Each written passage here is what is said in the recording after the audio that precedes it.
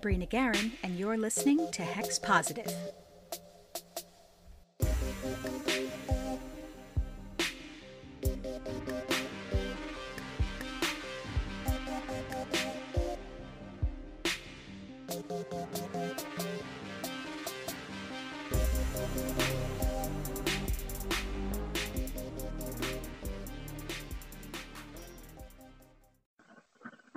Welcome, witches! This is a special bonus episode of Hex Positive. I'm your host, Brina Guerin, and today in the virtual studio, I have a special guest, one of my longtime internet witch pals, a truly fabulous person, and the host of Witchcraft for the Restless. If you haven't heard it, you oughta. It's Kai. Welcome, Kai. Hello. It's so great to be here. It's really fabulous to be having mutual podcasts and being mutual followers. It's great. I know, this is so exciting. Yeah. Kai and we've been mutuals on the Tumblr witch community for like a minute. Yeah. So we've almost sort of come up together in a way, if you think about it. A little bit. I started on Tumblr, not witchy Tumblr, in like 2009. So it's been a while. And then witchy Tumblr started for me like maybe 6 years ago. So it's been a while.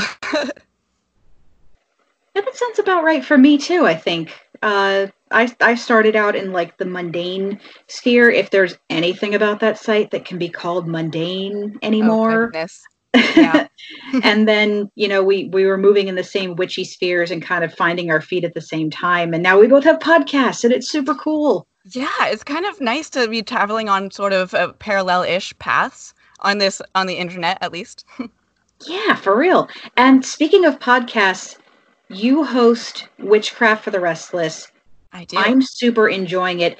Tell these lovely, lovely people about your show.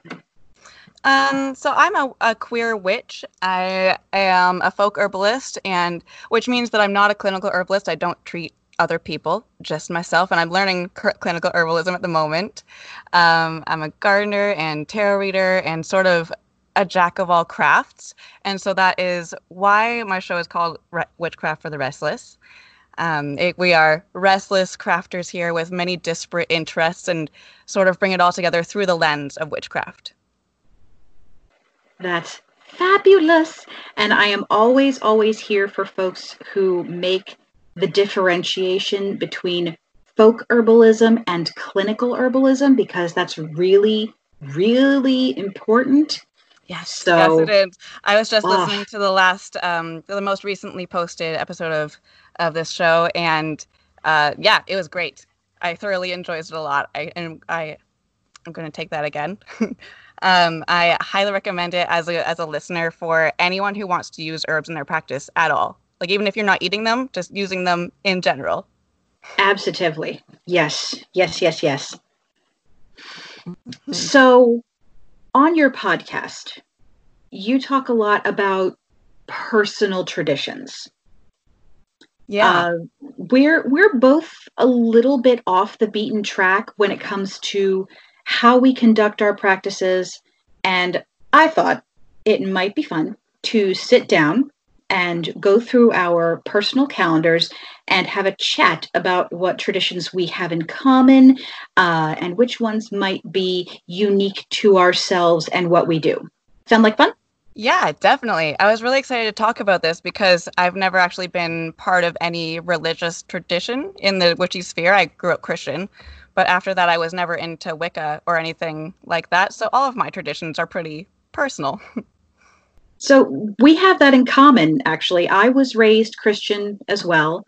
And when I started out, I was like Wiccan adjacent, kind of, because it was the early 2000s, and that was more or less what was available. We didn't yet have we didn't yet have this movement toward the more secular, sort of open idea of the community. The amount of viewpoints that were available in the literary spheres anyway was still a little bit limited, and we were still very much in the charmed white light, love and goodness all around. Yes. We were still in the reed thumping era. We'll put it that Definitely. way. And I seem to remember that. Yeah, I think that's part of why I didn't get into calling myself or identifying with the term witch as early, because what I was doing, I wouldn't have called witchcraft at the time. So that's why I wasn't involved in the witchcraft community as early, like at such an early age, even though my craft hasn't really changed since then. It's just that my craft wouldn't have been considered witchy at the time. Did you also get into witchcraft via your interest in herbalism? I did. Although when I first started out, I was keeping the two very separate. I was studying herbs magically and their magical use and their medicinal uses and keeping those two very separate in my brain because I didn't want to be one of those witches who just uses medicinal herbs magically. Like I wanted to keep those a little bit more separate when I was beginning, at least. Yes, preach. Yeah. I was in a similar boat because I had started studying clinical herbalism sort of as a hobby, and then, as I've said before, somebody handed me a copy of Cunningham's Herbal, and away we go.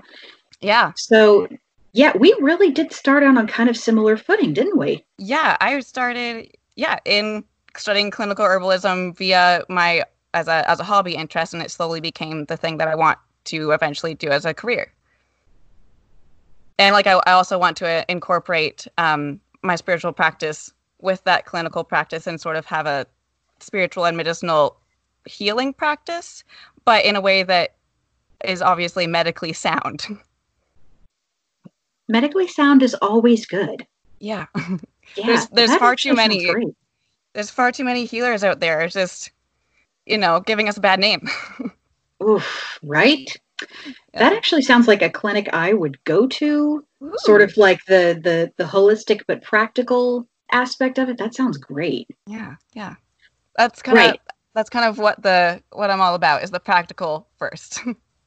Yes, same. So bringing it back around to personal holidays and traditions, celebrations, all that lovely, lovely stuff. Full disclosure, I am a terrible pagan. My craft is largely secular. It's very, very practical. I do have patron deities, but I really only talk to them when I super duper need to, or Yeah. on their particular holidays. I know that's anathema to some folks, but my focus is hard enough to pin down on my best days. Honestly, And yes, same. I wasn't great at like following Christian rituals or regular prayer or meditation or anything when I was neck deep in my Jesus freak phase. So Mm-hmm.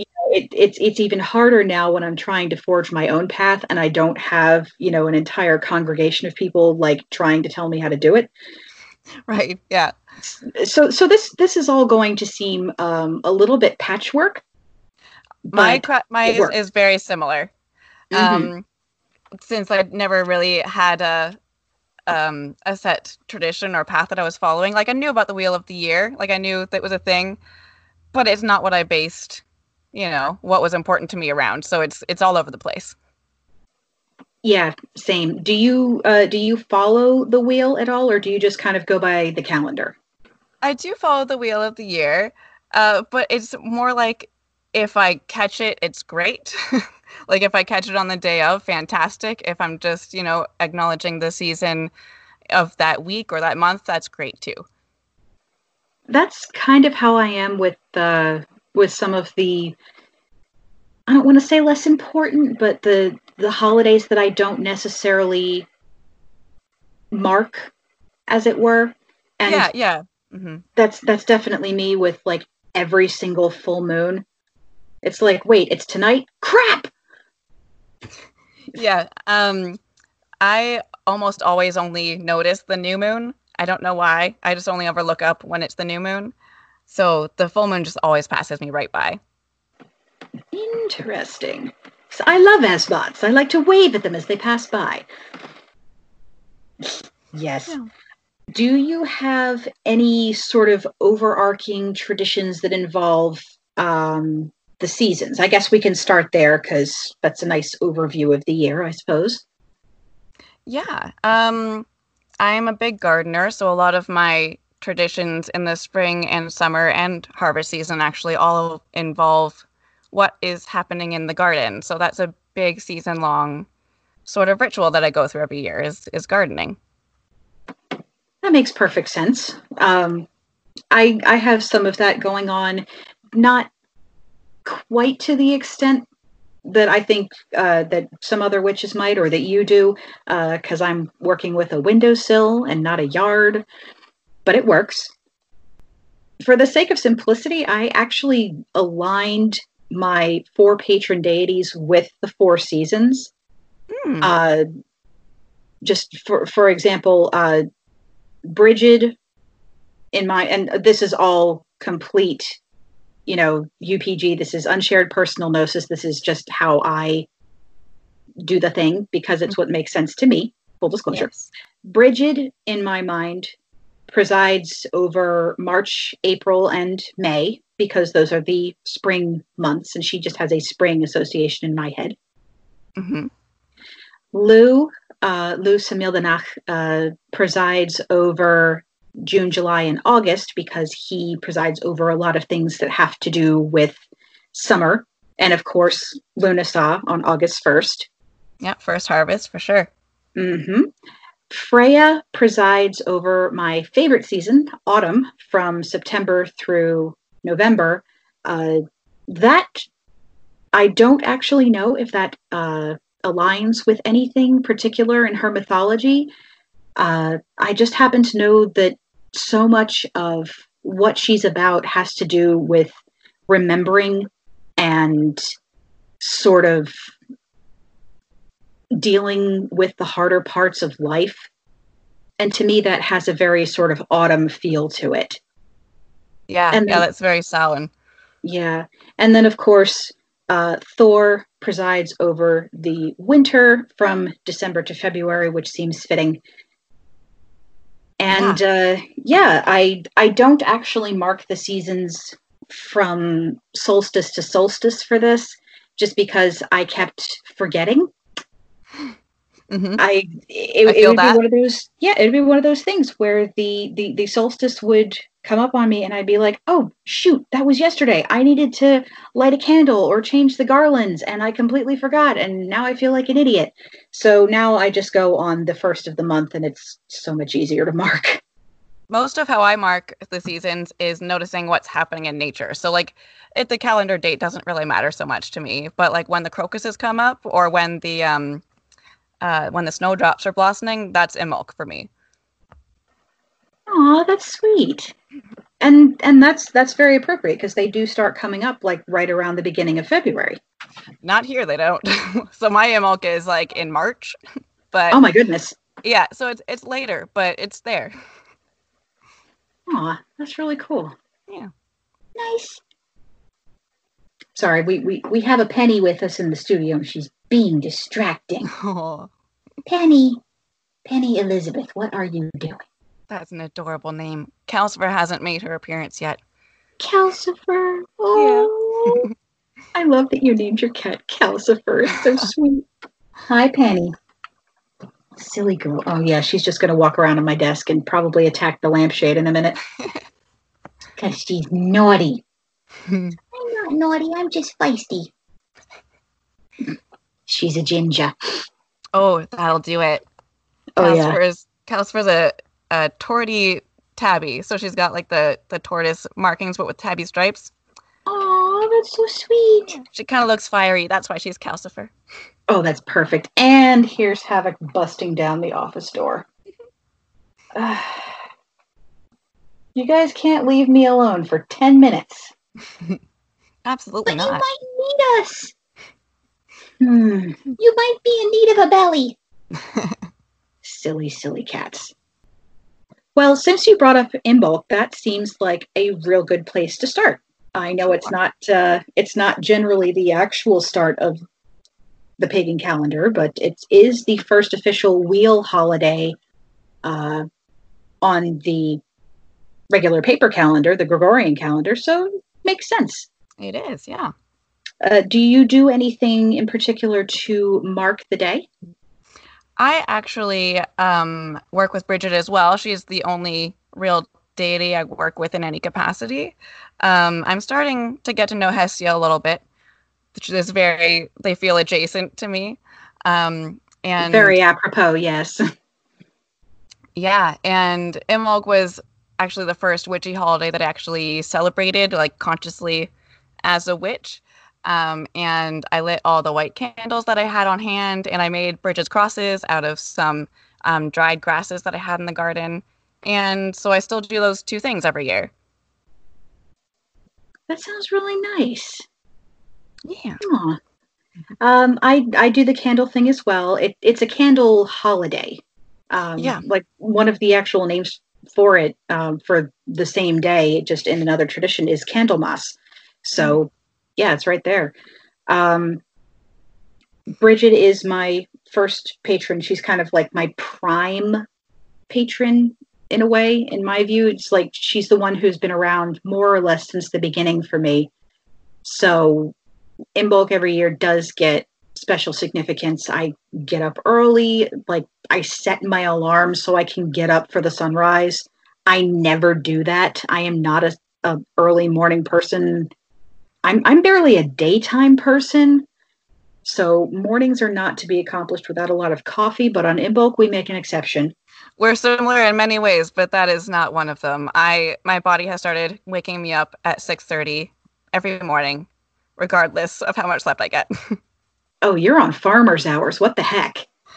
I don't know how it happened. I've turned into my parents. Oh no, it's the gardener thing. I bet it's the gardener. It is, but it is useful for Imbolc. Yes, it is. So every year on that particular day, I'll get up. There will be a dawn devotional with candles and some music and a little offering. I do food offerings when I can manage it. Isn't all the time, but when I can manage it. But for her, definitely just oatmeal, milk, and honey. Very simple.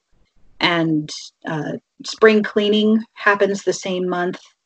And if I haven't already started planning what I want to do with that year's garden, that's when I get on it. That's a good time of year to do it. I do a similar thing with a morning ritual. It just what the ritual happens to be about or centered around depends on the moment. And my food offerings tend to be in bread form. Just usually is what I have on hand, and it's the thing that I feel sort of closest to because it's something that I usually make myself. And yeah, it's a really fun holiday. It is. It's nice. It's uplifting. It feels like a fresh start in a way. It really does. I feel like I could say this about most holidays for me. They feel like fresh starts, but the waking up of the soil and of the earth really, it feels grounding and lifting. It does. You're absolutely right. I didn't actually celebrate Imbolc properly in my mind, or at least as in the way that I do now, until I had my own place. I did mark the day when I was still living at home with my family, but it was much more casual, partly because I was still having to kind of keep things on the down low, and also just because the day job gets in the way. Yeah. So it would be more like, okay, I'm going to pick some flowers and put them on my altar, maybe light a candle, but that was it. And it feels like there's a much greater connection now that I'm able to do something a little bit more elaborate. Yeah, I definitely know that feeling. We don't own our own home, but we're renting in a house, and it feels a lot different than an apartment just to practice in. And like the apartment wasn't bad. It's just a very different thing for me to have my own land. That is a definite deciding factor in how you connect to your home, and I guess even like how you would do your magic, because it's really, really different. I'm in an apartment right now myself. It's very different when you're sort of like a floating box versus when you actually have some dirt to stick your fingers in. Yeah. When I was in an apartment, it was probably the last year we were in an apartment was the first year that I was actively practicing witchcraft. And it was interesting to, I don't know, to get to know energies through the energy of a apartment building that had so many different people living in it. Oh, for sure. I actually noticed when I moved from, living in a house with family that had some land connected to it, to a second floor apartment, that I had to do certain types of magic differently. Funny story, when you have a second floor apartment, you can't just ward the walls and ceiling, you also have to ward the floor. Don't I know it? Didn't figure that out for the first 3 months. Oh, yeah. Yeah, I've been there. Mm-hmm. And there are some different stories connected with that I'm going to save for another time because they're way off topic, but God, are they funny? Ooh, juicy. They're funny now. They weren't necessarily funny at the time. Gotcha. Mm-hmm. But they're funny now. So back to Imbolc in the spring real quick. Yeah. Another thing that I mark around that same time, which I think might be purely personal, is First Robin Day. And I do that too, but it's I haven't heard it anywhere. My family always says First Robin. Oh my gosh! I didn't think anybody else did it. I thought that was just a family thing that my folks did. I thought that it was just my folks. This is really fun. Oh, that's really cool.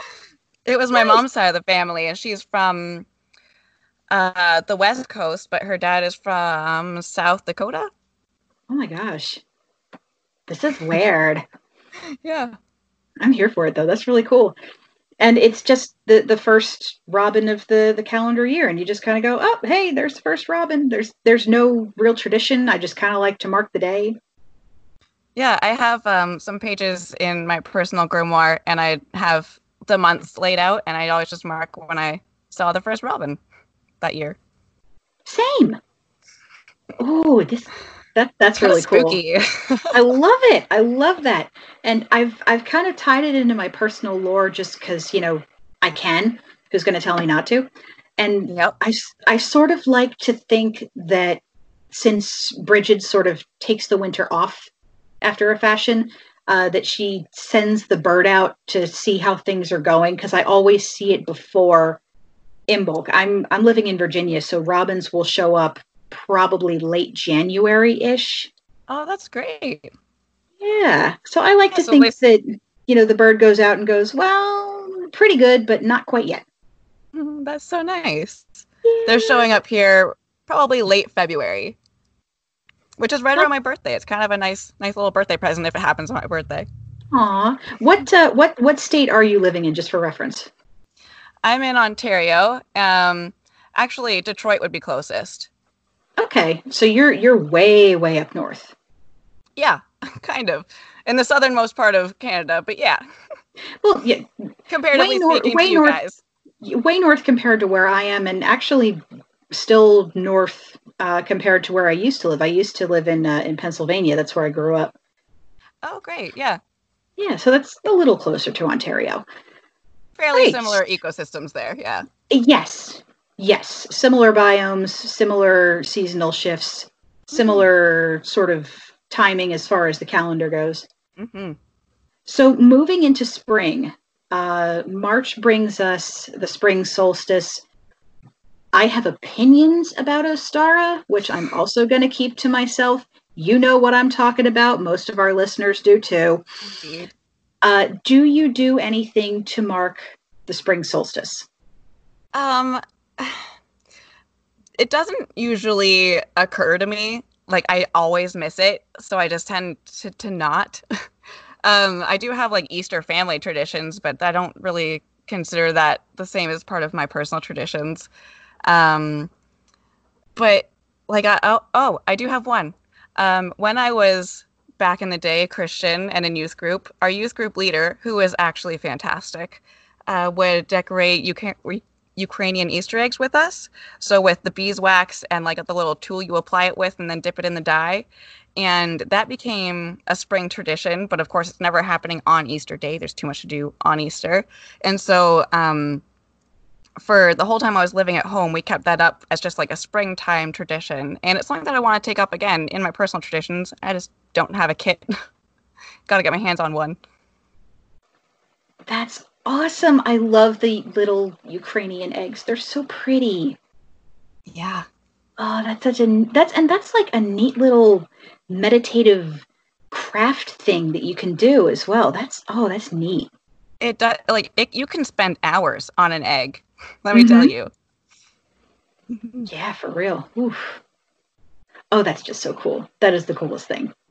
I'm just like I'm having a small moment of squee because I really, really love little intricate like cultural craft things that are related to the various holidays. I just think it's so cool to see how everyone sort of celebrates the same ideas, and it gives me a warm fuzzy.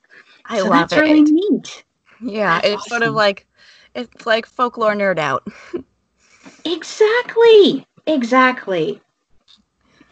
Oh goodness. I almost always miss the spring solstice too. Mm-hmm. If it wasn't marked on the calendar, it would just be like, oh, it's April. I feel as though I'm forgetting something.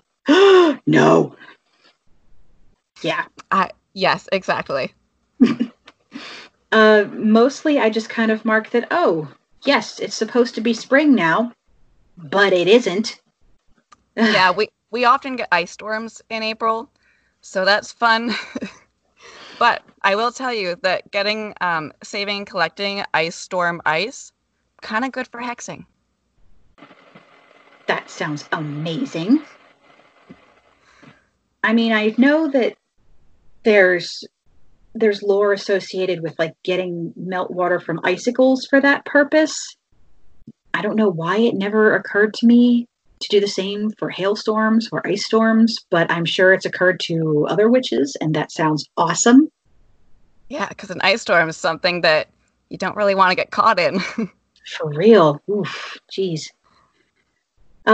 Mostly by the time March rolls around here, uh, it's just sort of the rainy season, and then spring really gets going in late March, early April. All the flowers come up, and it's really gorgeous.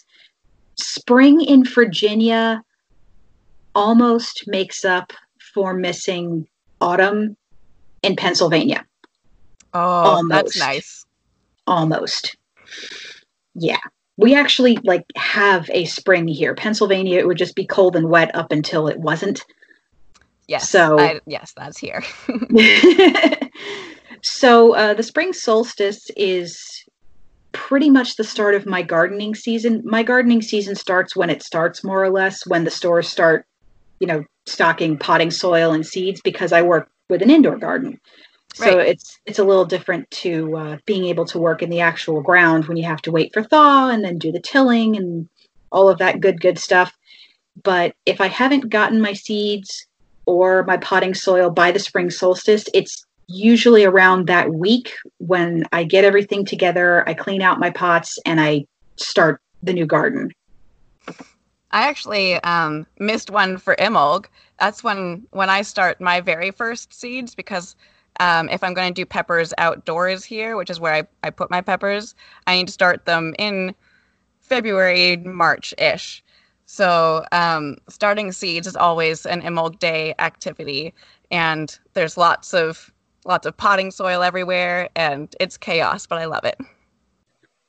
That really sounds fantastic.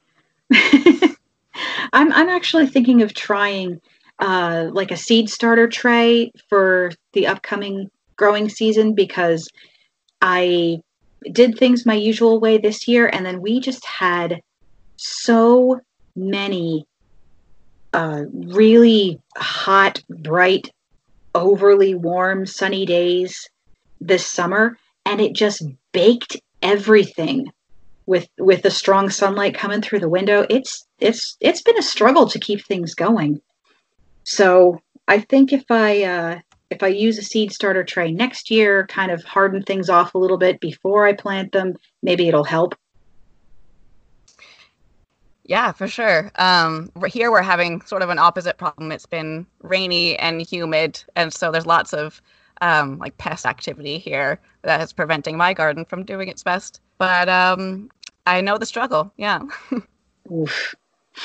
Every time I even think of spider mites, I get like deeply personally angry. So I'm so there with you. Yeah. I just had the courage to purchase my very first baby succulents after, what are they called? Mealy bugs decimated my last collection. And it was a big collection, and they're all gone. So I just now had the courage to buy some new ones. Oh no, the poor plant babies. Yeah, but now I have new babies, so hopefully I can make more. Oh, here's hoping. Oh my gosh, I feel like I want to send you a cutting of the immortal aloe. It has had some children. Wow. I'm kind of calling them the zombie aloes. Back from the dead? After a fashion, yes. Funny story. When I started my garden this year, I decided to repot this monstrous Godzilla aloe plant that I've had for probably going on 8-9 years now. And yeah, it was just like sitting in a little plastic tray that was not nearly big enough for it, but it was still growing because that's what they do. I love that. Yeah, so I had gotten it like a larger, proper pot where it could actually put down some roots and really kind of stretch and spread out. But in order to transfer it, I actually had to trim off some of the like leggier bits, you know, like you do. So I laid the cuttings just sort of over a tray that was next to the window, thinking, okay, maybe I'll strip the leaves and save the gel. Maybe I'll just, you know, split them and dry them and, you know, then cut them up and use them for healing magic later on.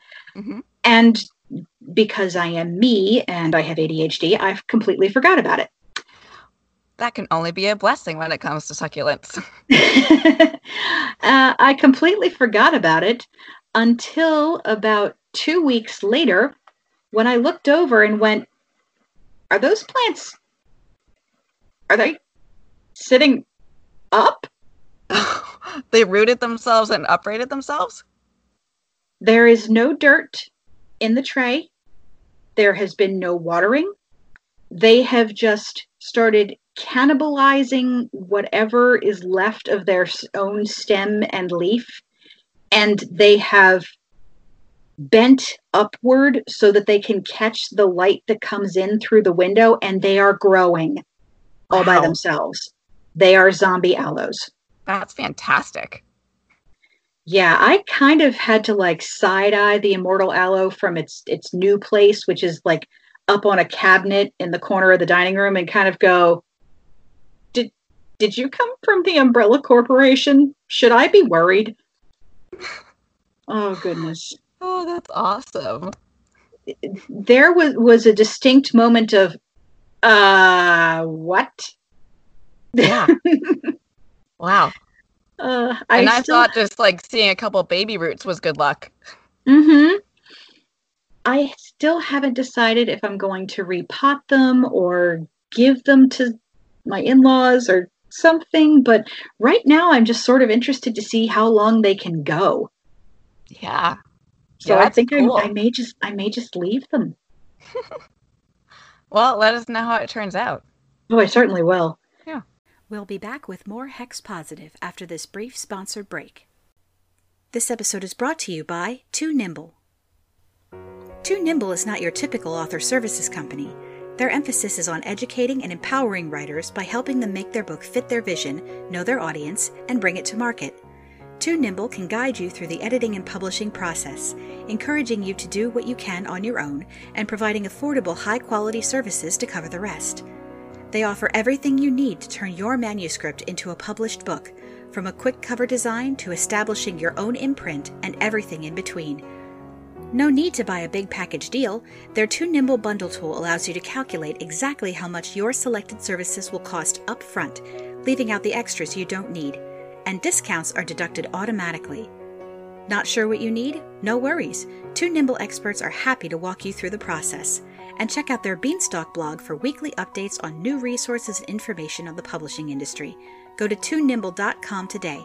That's the number 2nimble.com and find out how easy it is to make your book a reality.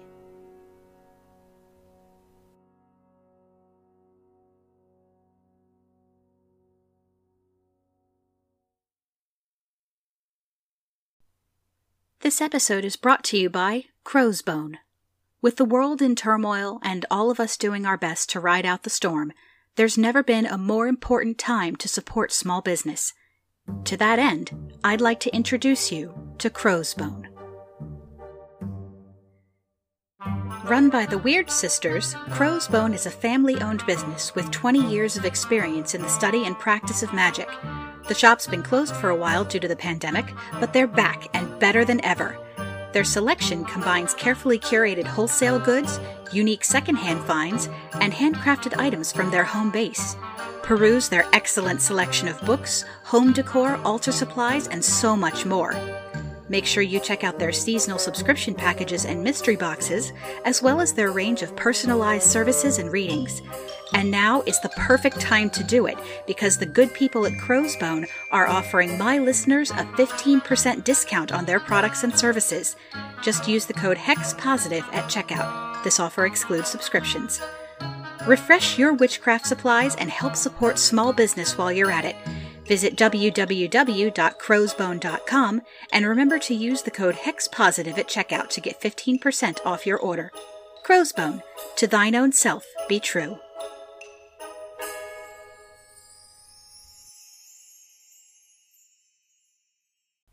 This episode is brought to you by Portland Button Works. Do you like buttons? Of course you do. Have you ever had a great idea for one, but just been like, darn it, if only I had the resources and equipment? Well, fret no more. Portland Button Works is just what you need. Portland Button Works creates custom pinback buttons in 4 different sizes, plus magnets, hand mirrors, and bottle openers. Download their templates and create your own designs, or use their Design-O-Matic for quick formatting.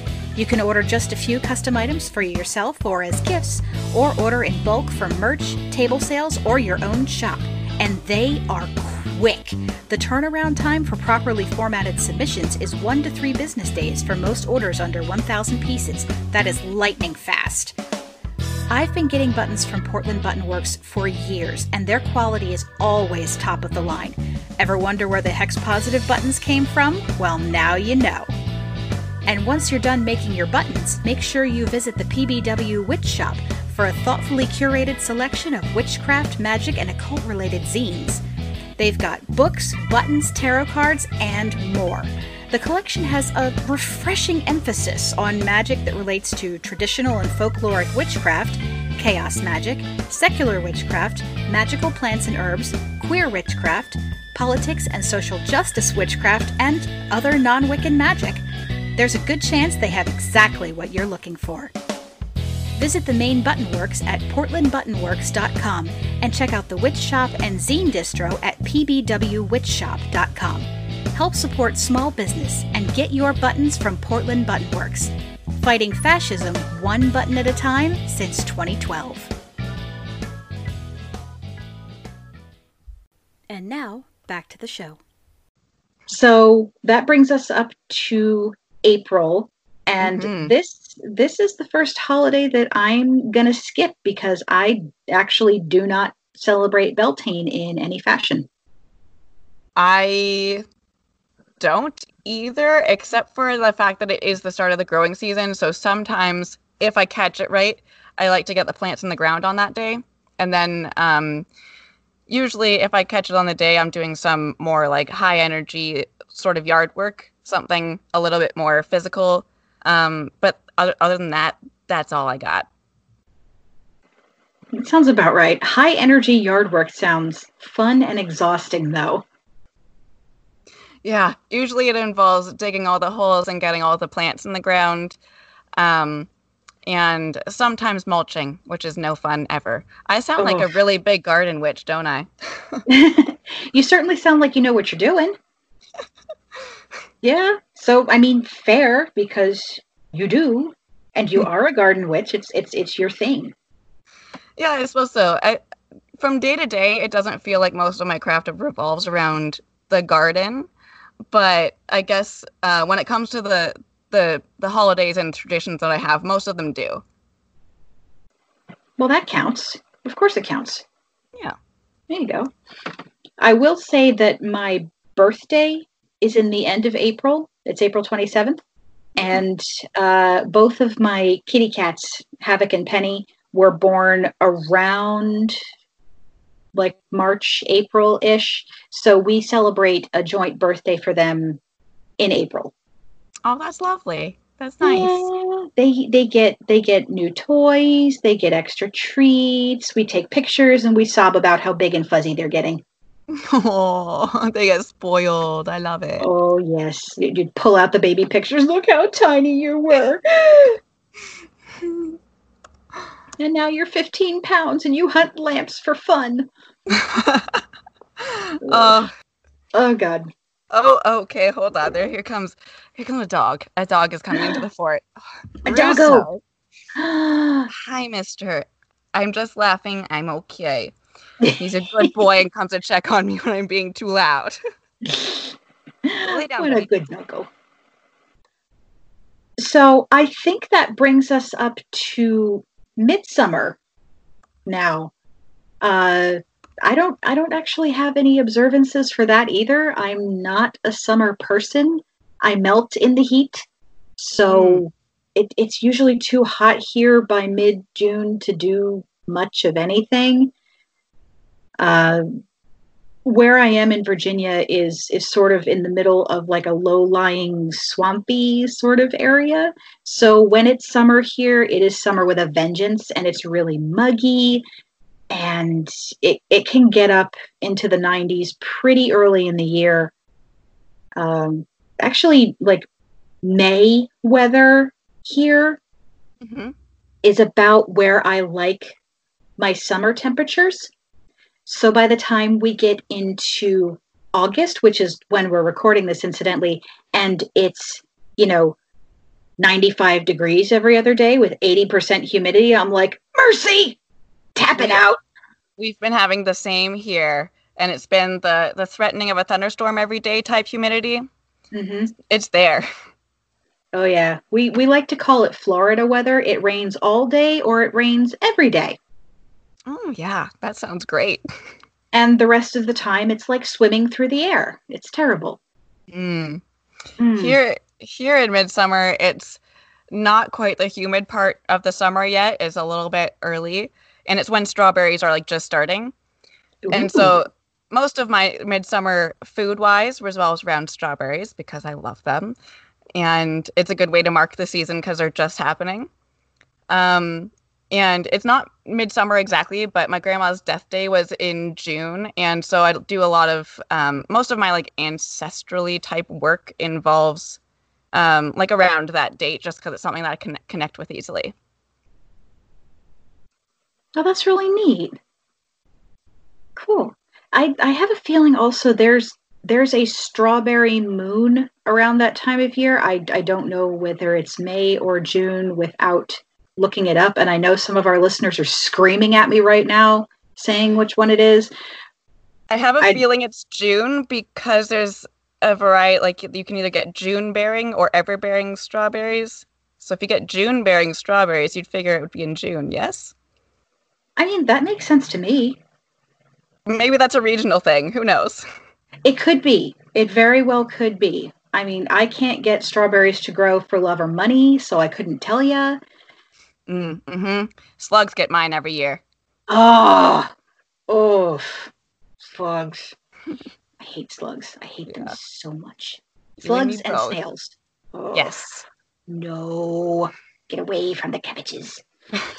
Speaking of like rituals and traditions, a daily ritual or near daily in the summertime is to go out when I first wake up because I am awake and there's nothing else to do, and go into the garden and pick snails off the plants. Yeah. But I mean, it's a thing that needs doing, so makes good sense to me. Yeah, and yeah. Yeah, my in-laws have a farm where they actually have a good-sized in-ground garden. So I've heard the horror stories about tiny, slimy friends that are not friends. Yeah, like it or not, they come out in the nice seasons too. Yeah. All right, so skipping over midsummer and the hellaciousness that is July, that brings us to August, which for me is my next major holiday because we make a big deal out of Lunasa in this house. Same here. Ooh, what do you do for yours? I typically will talk to some local farmers, or at least this is the first year that I'm doing this, but it's going to be a tradition. I talked to a local farmer to get the first cut of wheat, like just a little bundle, a bouquet of wheat, and I'm going to make Bridges crosses out of them. I say going to because I completely did not have the spoons for Lunasa on the day of this year, so it's happening a week later, but it's still happening. And so I'm going to make Bridges crosses out of those with my partner, actually, and it's the first time he's going to participate in a witchy tradition of mine, and it's kind of exciting to have sort of like I use them sort of as like house protection talisman-y type dealios, and so it'll be nice to have collaborated on something with him where we share the home. That's really awesome, and it's a good use of the straw that's left over from the wheat. That's neat. I really like that. Oh, new traditions being born. That's so cool. Yeah. Very, very awesome. And you did mention before that a lot of your offertory stuff sort of revolves around bread. So tying the wheat into it makes a lot of sense. Yeah, and I usually try to make a couple loaves of bread and do some as offering and give some away. And I also try to do some wild foraging of whatever happens to be in season because I like to celebrate the first harvest of whatever happens to be happening at the time.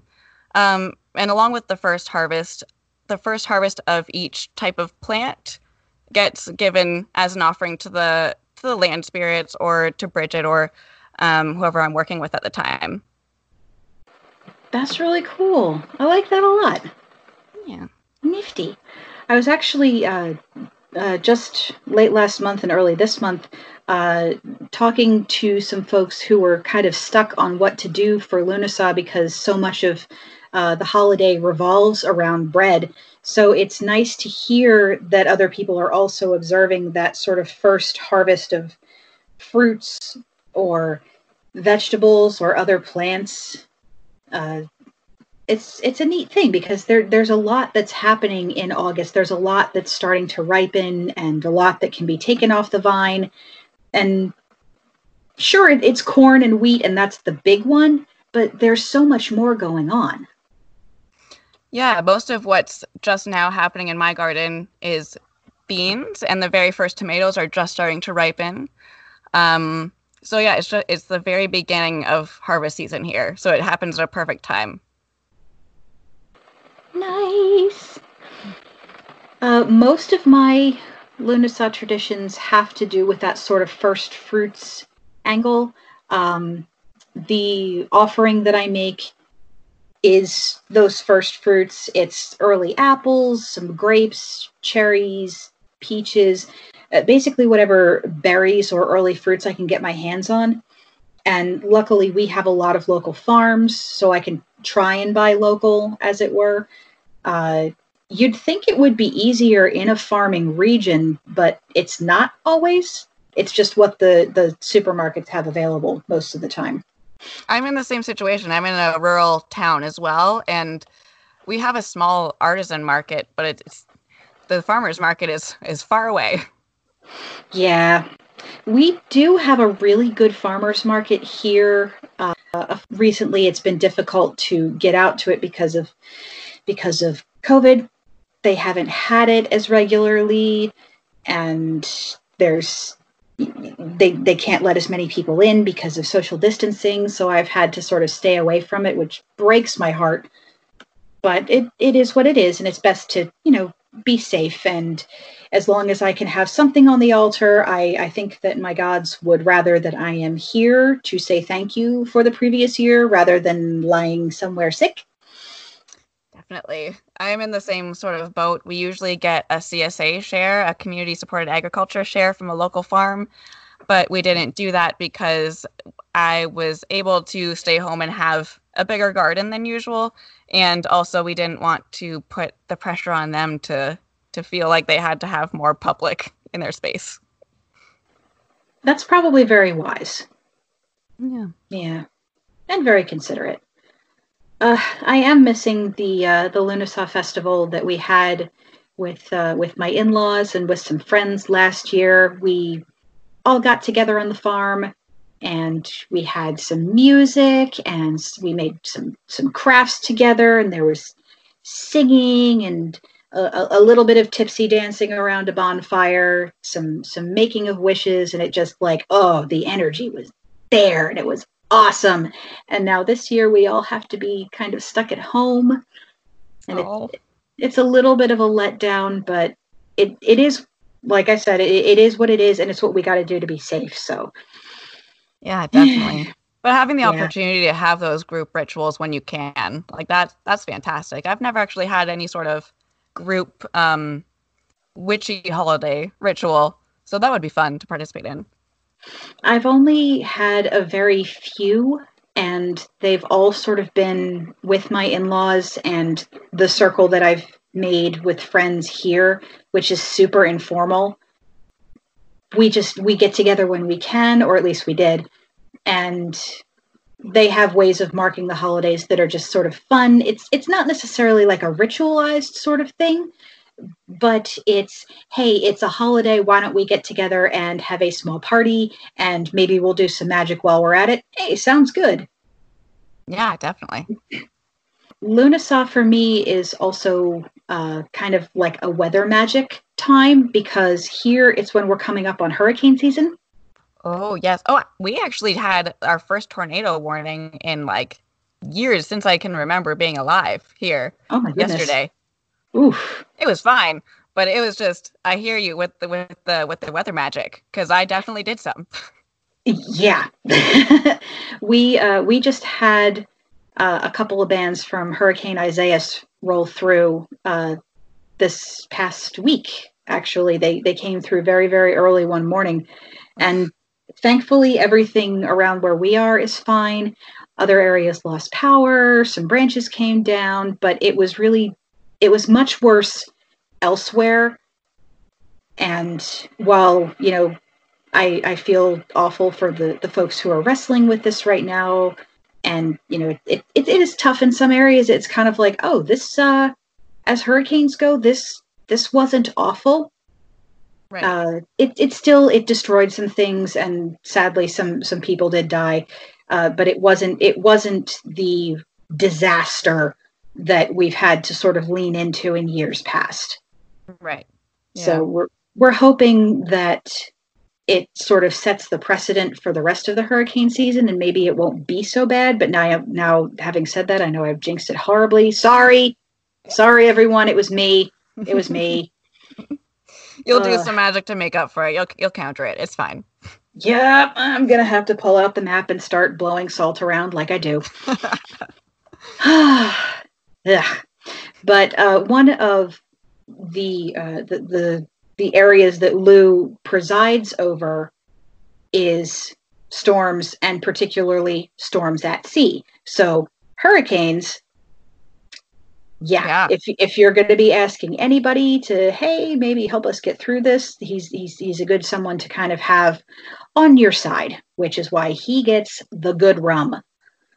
Definitely, yeah. Mm-hmm. It's his own little bottle of Kraken or whatever we happen to have on hand. Ooh, fun. Good stuff. And I had someone tell me, when you're doing weather magic that involves hurricanes, always use rum instead of whiskey or whatever other spirit you're used to using. And I gotta say, I did notice a difference. That makes a lot of sense. There is a whole lot of history with rum and sea. Mm-hmm. And also just that area of the world where we see a lot of hurricanes is also sort of synonymous with rum. So it makes good sense. Yeah, definitely. Hey, if the storm gods want rum, I will give them rum. I am more than happy to give them rum. Well, if it means that we all survive hurricanes and kind of get through it with as little destruction as possible, I'm here for it. I will go and I will buy the bottle. Yes, please. Yes. Speaking of buying bottles, Lunasaw, in an interesting twist, is also my husband's birthday. Oh, that's fun. Oh, yeah. So I sort of feel like it was meant to be. It's like, oh, you were born on one of my major holidays. Yeah. Huh. Interesting. So that's a fun day then. Oh, yeah, it's great. There's Lunasaw stuff going on, and we usually have a nice dinner for his birthday, and it's a good time. It's a lot of good feelings and a lot of happiness in the house, which is nice. And it was a nice pick me up this year. Yeah, it's great because that probably feels like what you're harvesting for the year is good. Like it's not a spoiled crop. Exactly. And speaking of getting into the harvest season, August for me is sort of the prelude to the Halloween season. I know Yeah. I've been seeing that going around on the internet a little bit, that people are like, oh, it's August, Halloween starts now. I'm like, I don't know when or why this started, but I'm here for it. Yeah, I don't disagree. Usually in August, I would be visiting the Scares That Care convention. It's a little mini horror convention that would come through town in early August. And it's a big charity event where, they have a whole bunch of vendors, and they have movie stars and directors and just people from the horror community coming through to do panels and give autographs and all that sort of stuff. And it's just such a cool vibe, and it's all for charity. And they actually pick a few people every year. It's not just, oh, we're donating to whatever organization. It's no, we've picked this family or this person, and we're giving all of the money we raise directly to them. And it's just such a cool vibe. And I really am sad that it's not happening this year. I mean, again, I understand, but I'm really missing it because it would have been this week. Yeah, that sounds like a really, really fantastic event. That's great. Like a personal gift for whoever, is their recipient of the year. Yeah. It's a cool idea, and just the people that show up for the con are so nice. And I love horror. Like, I really love horror. And it's so cool to be, among sort of kindred spirits in that way. And you would be shocked at how many witches turn up for this convention. It's almost wall to wall. That's amazing. It's insane. Like, there are actually vendor tables for witchy shops that were there last year. Wow, that's impressive. Yeah. I was kind of eyeballing, like, trying to get a table this year, but then things happened. But yeah, I still kind of have it on my slate for next year. Like, if things are are returning to sort of normal by next summer, I would love to freaking do this. Yeah, absolutely. Mm-hmm. But then I'd be torn. It would be like having a table at the Ren Fair. It's like, oh yeah, I'm here and I'm making money, but I really want to be out there walking around. I know that feeling, yeah, for sure. We don't have any really big horror conventions here other than the After Dark Film Festival, which my partner Chris goes to every year. But I am a big wimp, so horror is not my thing. But yeah, I'm a huge wimp. But Chris goes every year and sees at least like 3 or 4 movies, and it's in Toronto and all like these smaller theaters, and it's a really fun film festival because the directors and stuff are usually there. And yeah, that's another yearly tradition. Not quite August. That's more of an October thing. But yeah. Mm-hmm. I've heard of After Dark. I've seen some of the movies that have come out of it, and it's on my bucket list to attend that some year if I possibly can, because it just seems like such a cool thing to do, and I want to see those movies because indie horror is really stepping it up lately. They're doing great. Yeah, I've seen a few movies there that weren't quite horror, but like horror adjacent. Like there was a zombie musical that was fantastic. So there's some really fun ones that aren't just horror. Something for everyone. I'm still stuck on zombie musical. That sounds so good. I don't remember what it was called. If I remember, I'll send you a link because it was amazing. Oh I had the songs stuck in my head for weeks. That sounds amazing.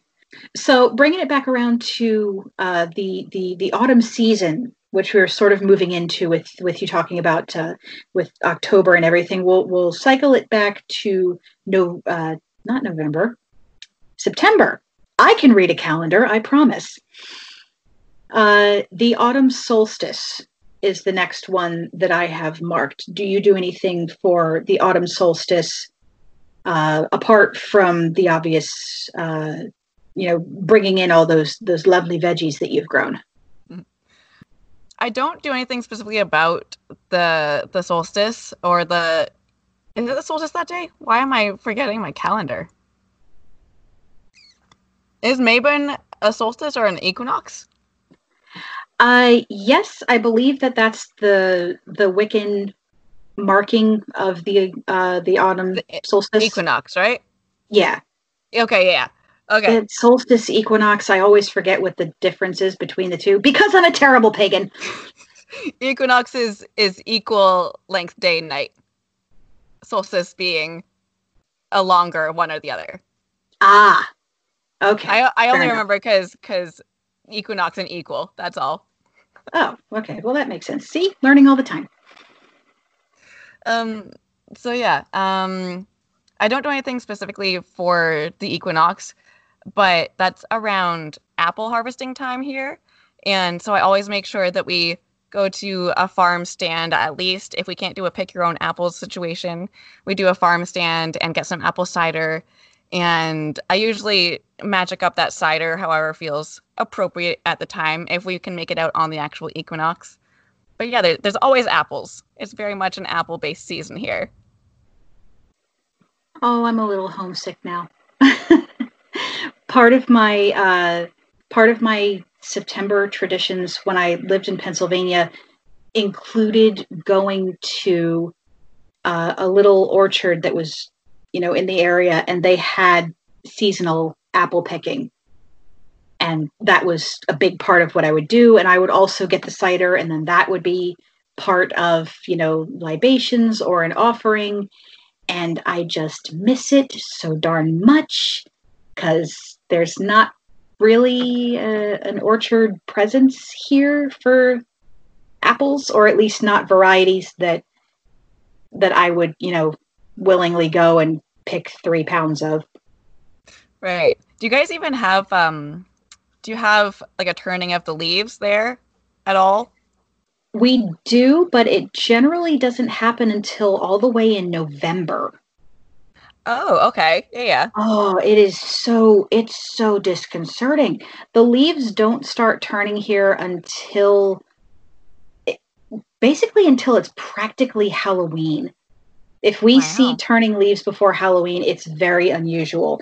And then they're beautiful, beautiful colors for a few weeks, and then mid-November it gets really, really windy, and we'll have like the end of hurricane season come through, and then whoosh, it's all gone. Right. And Yeah. and then it's bare Fleeting. branches until March. And I miss Pennsylvania autumns so much. It's like there is a pit in my soul where that season lives, and I'm never really like happy in the autumn unless I can see some part of it, even if I can't visit. Right. Yeah. So I usually ask my mom to send me pictures. I'm like, what do the trees look like? Oh, that's I so miss them. nice.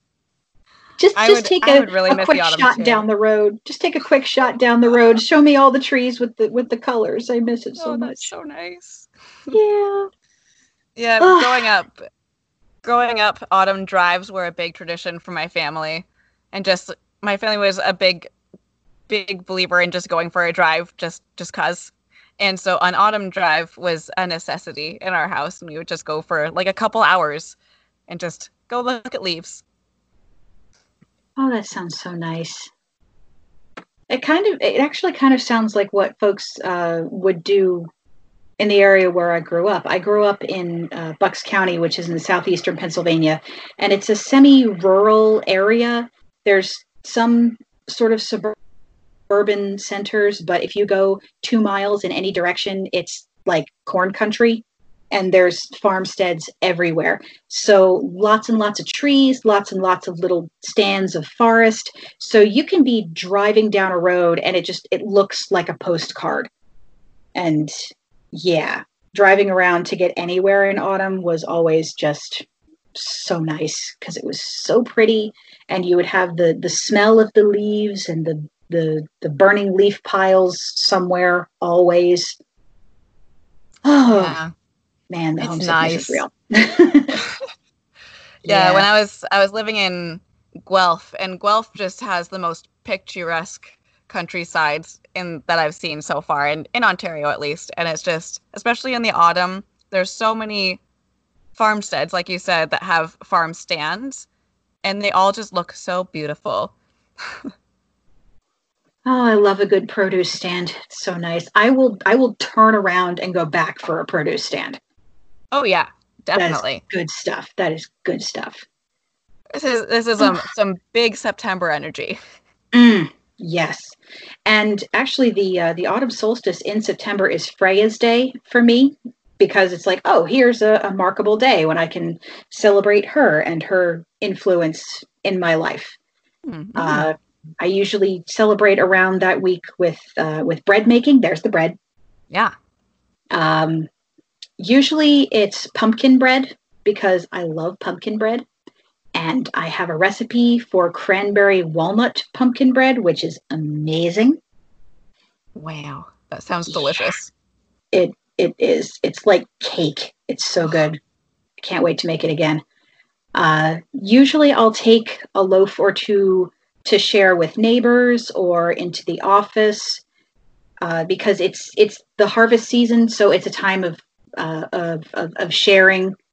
Like you mentioned with your local farmers that gives the community shares out. It's the same thing for me, just with bread or you know money or food for a local shelter or food pantry. It's, hey, this is the time of year when I'm reaping what I've sown, so I'm going to share it with everybody else to make sure they can make it through the winter.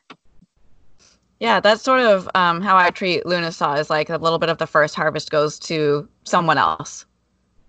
That makes good sense, really. So I also leave an offering to Freya on or around the autumn solstice if I can. Uh, Mead or honeyed whiskey and a baked good, usually like a piece of the bread or a bun or a biscuit, something like that, because it seemed appropriate. Sometimes there's an apple, but those usually have more to do with Samhain and Halloween for me. Hmm. And somewhere between the autumn solstice and Samhain, if I'm really, really lucky, I get to celebrate Turning Day, which is the first sighting of, the leaves changing color. That's fun. Yes. And that's when I really start getting excited. Halloween for me is like a straight 2-month festival. September 1st is Halloween first, and it goes through like early November. It's just nonstop. Oh, absolutely. Absolutely in this house. Or at least in my brain it does. I don't know how Chris feels, but that's how it is for me. And then, of course, when October hits, we go hard. Oh, we do. Yes. Oh, yes. A funny story there. Someone at my husband's job asked him, with your wife being a witchy person, you must have so many decorations going up because it's getting toward Halloween. And he just kind of sighed and went, they never come down. I still have some skulls that I hung last October on our mantelpiece, and they just never left. They get decorated for the season, like they had flowers for the spring and stuff, but they're still there. That's fantastic. I like the idea of seasonal skulls. That's nice. That's nice. I always have my little monsters on my desk. Actually, I have a little Sam teddy bear. Are you familiar with the movie Trick or Treat? Yeah. Mm-hmm. The little kid in the footy pajamas. Yes, I have a little teddy bear with his face and the little lollipop. That's adorable. He lives on my desk. I did my pumpkin as him a couple years ago. Apropos. Super cute, yeah. Very nice. So what else do you do for the Samhain / Halloween season? A lot of things. If we don't go to a pumpkin patch, it's like I don't know what happens because it's never not happened. So if we don't go to a pumpkin patch, maybe hell has frozen over because it's just such an important part of my life. I don't think I've ever not done it, even with my family living at home. So like a corn maze and candied apples and picking pumpkins and carving pumpkins, all of that has to happen sometime in October. You don't mess with tradition. Absolutely. Yeah. Mm-hmm. I'm actually hoping we'll get to go and pick pumpkins this year and not just from the grocery store. Yeah. Yeah. Do you have, is it pumpkin season around Halloween where you are? Yes. The gourd type crops do ripen around that time, and there is a market for pumpkins. So there are places that do pick your own and stuff, but you do have to kind of travel a little bit farther afield to find them. I'm glad they're still accessible to you, though. That's good. Yeah. And then it takes some doing, but they're there. So it's nice. It's nice that they're there. Yeah. I bet it's probably not quite as many as up here. They seem to be, every farm has a pumpkin stand up here. Yeah. Yeah, here it's like every farm has fruits and veggies, but you have to sort of search a little bit to find one that has a pumpkin field. Because sort of real estate is at a premium here in a lot of ways. So people have to grow stuff that's going to sell, and they can't always just do like a once a year crop like pumpkins. Yeah, totally. Yeah. So if they have a pumpkin field, it's generally smaller than we might see a little further north, but it might still be there, which is always nice. Do you, by any chance, have stores like Spirit Halloween where you are? We do indeed. The ones that sort of just pop up out of nowhere and then just disappear. Yes. Yeah. Spirit season. It's definitely something that gets noticed. Mm-hmm. Absolutely. They start eyeing up that those empty store spaces like, yes, the time has come. Oh, goodness. Next year, there'll be so many to choose from. Oh, no. Yeah, for real. I am really looking forward to my annual pilgrimage to Spirit this year. They are leaning into the witchy stuff this year. Are they? I haven't even looked. This is how much of a dork I am. I'm signed up for their mailing list. because I like to know what's going on, and it's a nice little pop of Halloween in my inbox every week, which is great. Mhm. And they just sent out the preview of like their tarot related stuff last week. Oh my goodness. They have the little moon phase tableau now. They have a crystal ball coming out. There is so much new witchy stuff this year. I mean, last year they sort of got into it a little bit because Sabrina was popular on Netflix and everyone was like, "Woo, this is great. It's fun." And oh, yay, here there's money to be made. Why not? And they always have like the hocus pocus angle, which I adore. Mhm. But I guess it really did well because they're coming out with more merchandise for that sort of area of things this year, and I am so here for it. That's fantastic. That's sort of how I feel about the Michaels catalog and like the Michaels stuff that they put out every year. It's so early because they're like a craft store, so they do stuff early. And oh man, I think this year's probably going to be witchy for them too. Oh yes. Yes. I'm actually sort of eyeing up my local Michaels, and I'm hoping to get there maybe this weekend if I have time, because some of the other ones, like people are starting to post pictures of the witchy stuff is here. It's time. So I want to see if ours has gotten anything in yet. Oh man, ours is probably going to be so behind because Canada's behind in everything. Mm. Ours here is like obnoxiously ahead of the curve. Literally the week of Halloween, they're already moving stuff out. Like even before the holiday, stores here are putting their Christmas stuff out before Halloween. Oh yeah, by Halloween Day, I think that our Michaels has like no Halloween left. It's just Christmas. Yeah, they start putting Christmas stuff out here with back to school. Oh no. It is the worst. Yikes. And I mean, if you're a person who really, really loves Christmas, of course, that's wonderful. But me, I'm like, I have no time for your holly jolly. Let me have my ookie spooky. Yes, exactly. Oh my goodness. There's a whole month between these holidays that you're missing in the calendar. Just, let me have my Halloween. Keep your tinsel in your trees for like 3 more days.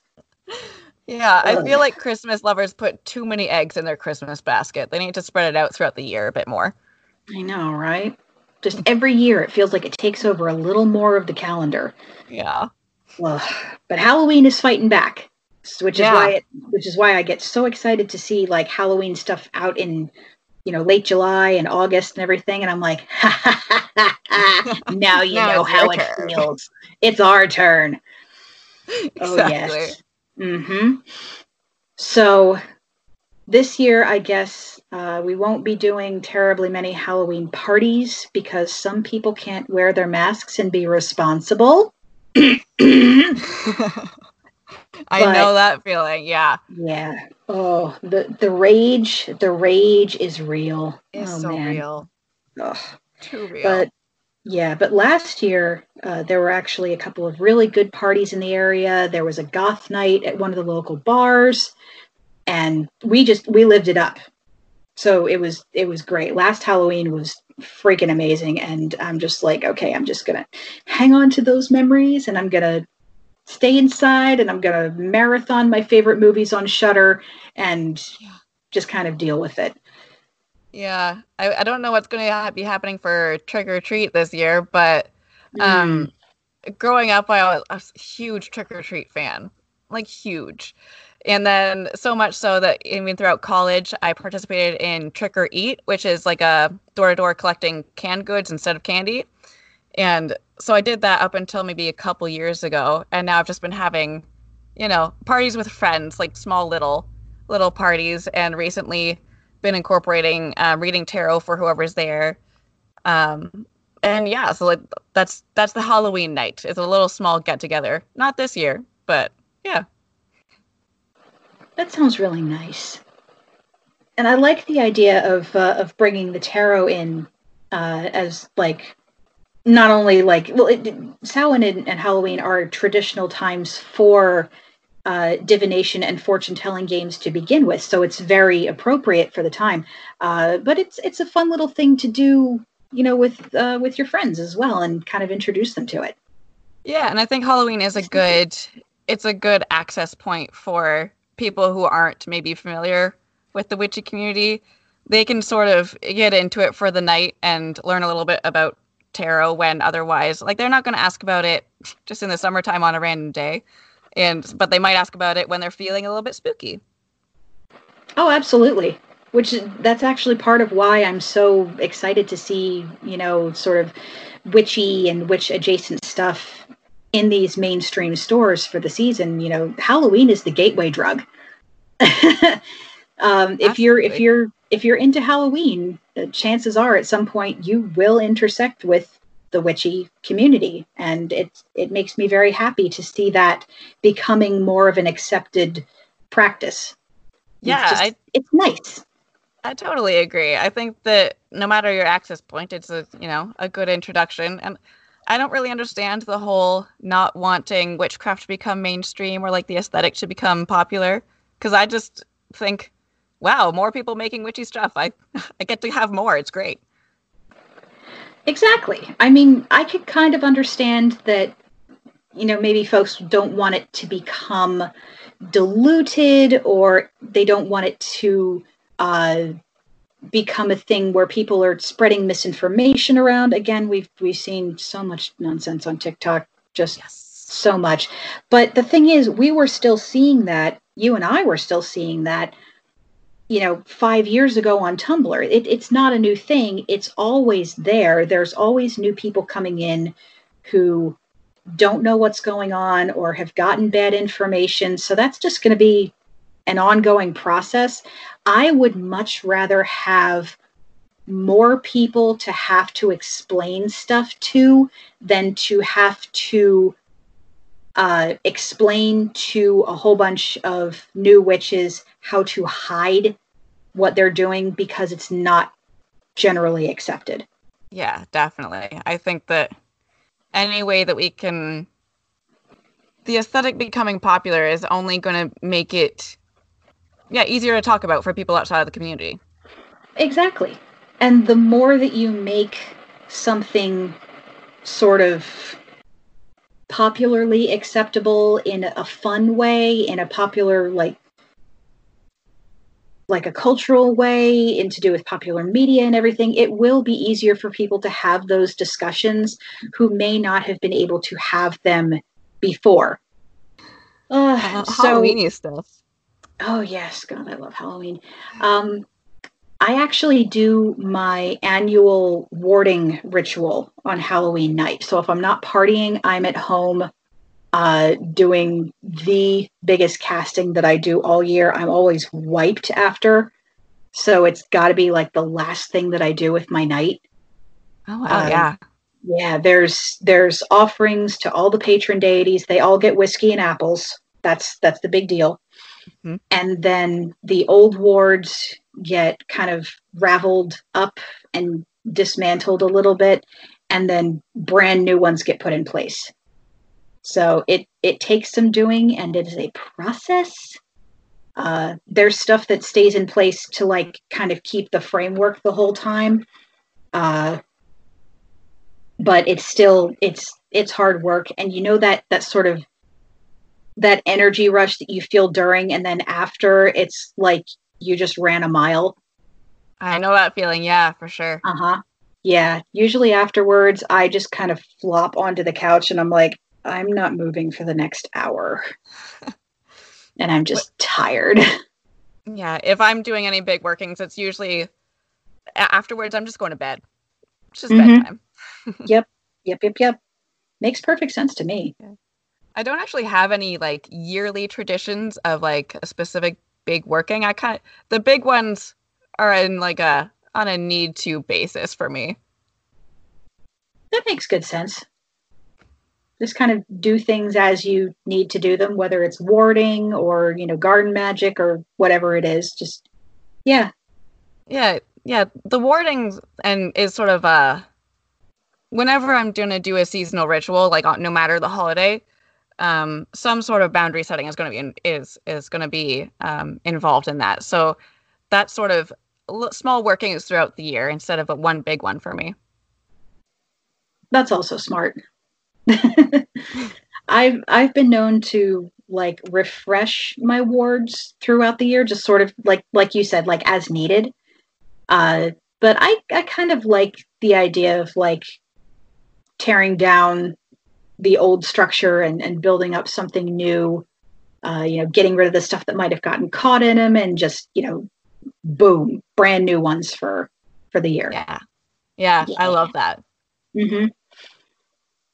We'll be back with more Hex Positive after this brief sponsored break.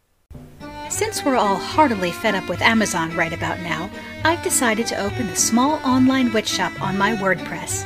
You can pick up copies of Grove Daughter Witchery, The Sisters Grimoire, and Pesselwork, or shop for witchy goodies like banishing powder, witch web kits, and witchy buttons. You might even get a special surprise or two with your order. Go to breenagarin.wordpress.com/shop to place your order today.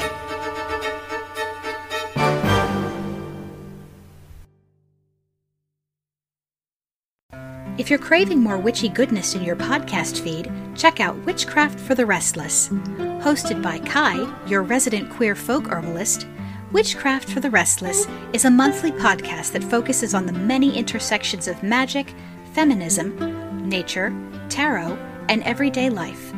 Every episode focuses on a new topic with fun recurring segments like Rustlings from the Grove, where Kai answers questions from the community, or the Witchcraft Cabinet, which talks about different spell ingredients and their uses in magic, and my personal favorite, Restless, where Kai just dishes on what she's up to. It's like sitting down for a chat with a good friend. I've really been enjoying this podcast. Kai and I have been mutuals on social media for half of forever, and I've always really enjoyed what she has to say. She's fun to listen to, she's clearly done her homework, and she's not afraid to tackle tough topics like racism in the witch community. This show isn't even half a dozen episodes in, and I'm already hooked. Check out Witchcraft for the Restless on your favorite podcast app.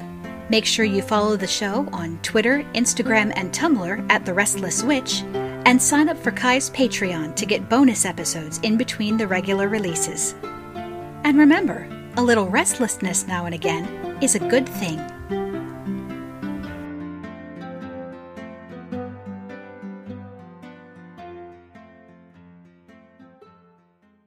And now, back to the show. And actually, speaking of weaving things, because that's how I visualize most of my magic, crochet season also starts around this time. It does indeed. Mm-hmm. Yep. So it's time to start those new projects, of which I have way too many, or pull out an old one to finish, of which I also have way too many. Yeah. We have so many throw blankets.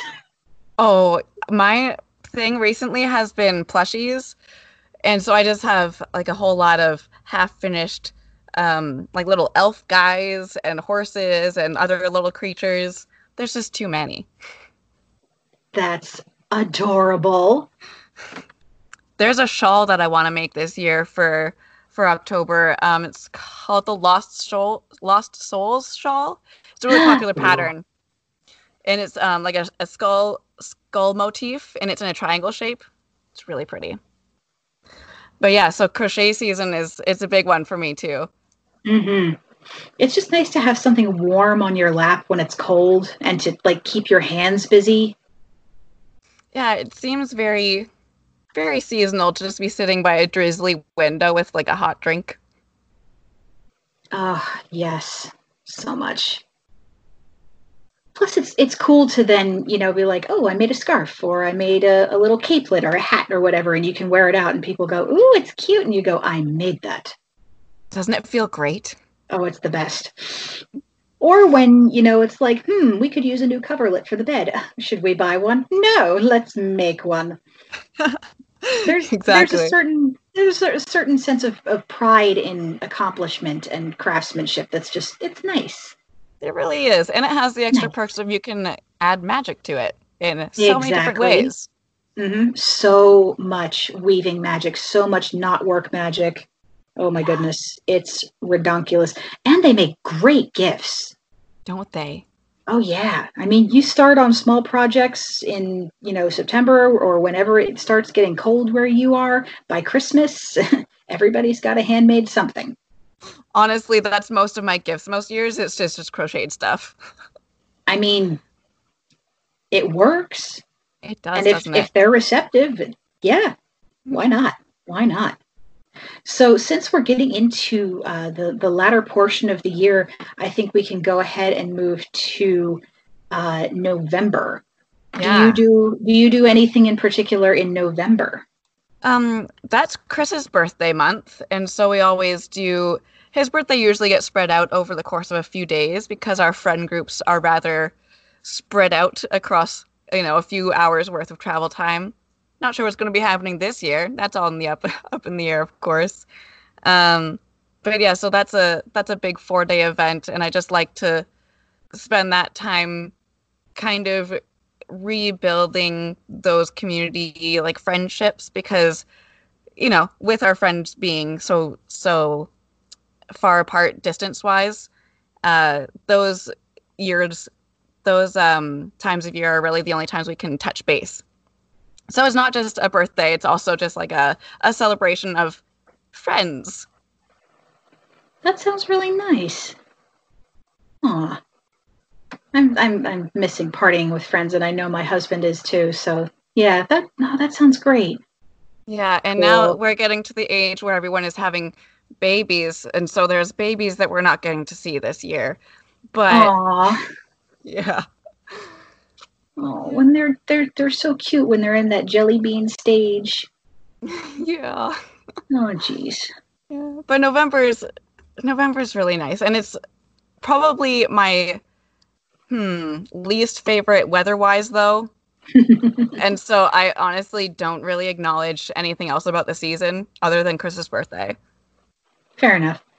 I mostly like November because it's still an autumn month, and here it's the point when like actual autumn weather kind of happens, so I get to have my little condensed version of the season, and that's the part that I really enjoy. I don't actually. I know you're in Canada, so you guys don't really do Thanksgiving, but they make a big deal of it here in the States.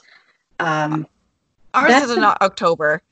Right. October, yeah, it still happens, and we still have like a family Thanksgiving dinner, but it's definitely not nearly as big as the American Thanksgiving.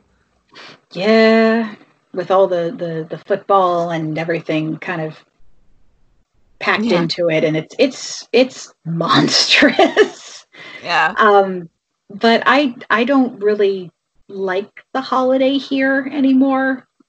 Like I like the idea of family and feasting. I love that bit. I love the togetherness angle of it, but it's so tied in with like gross colonialist ideas that it's weird for me to have to like be part of it in certain ways.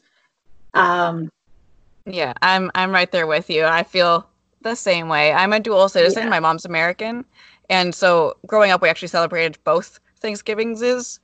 That's a lot of turkey. Yeah, it was a lot, and plus, like, then Christmas is like right there. It's a lot. Yeah.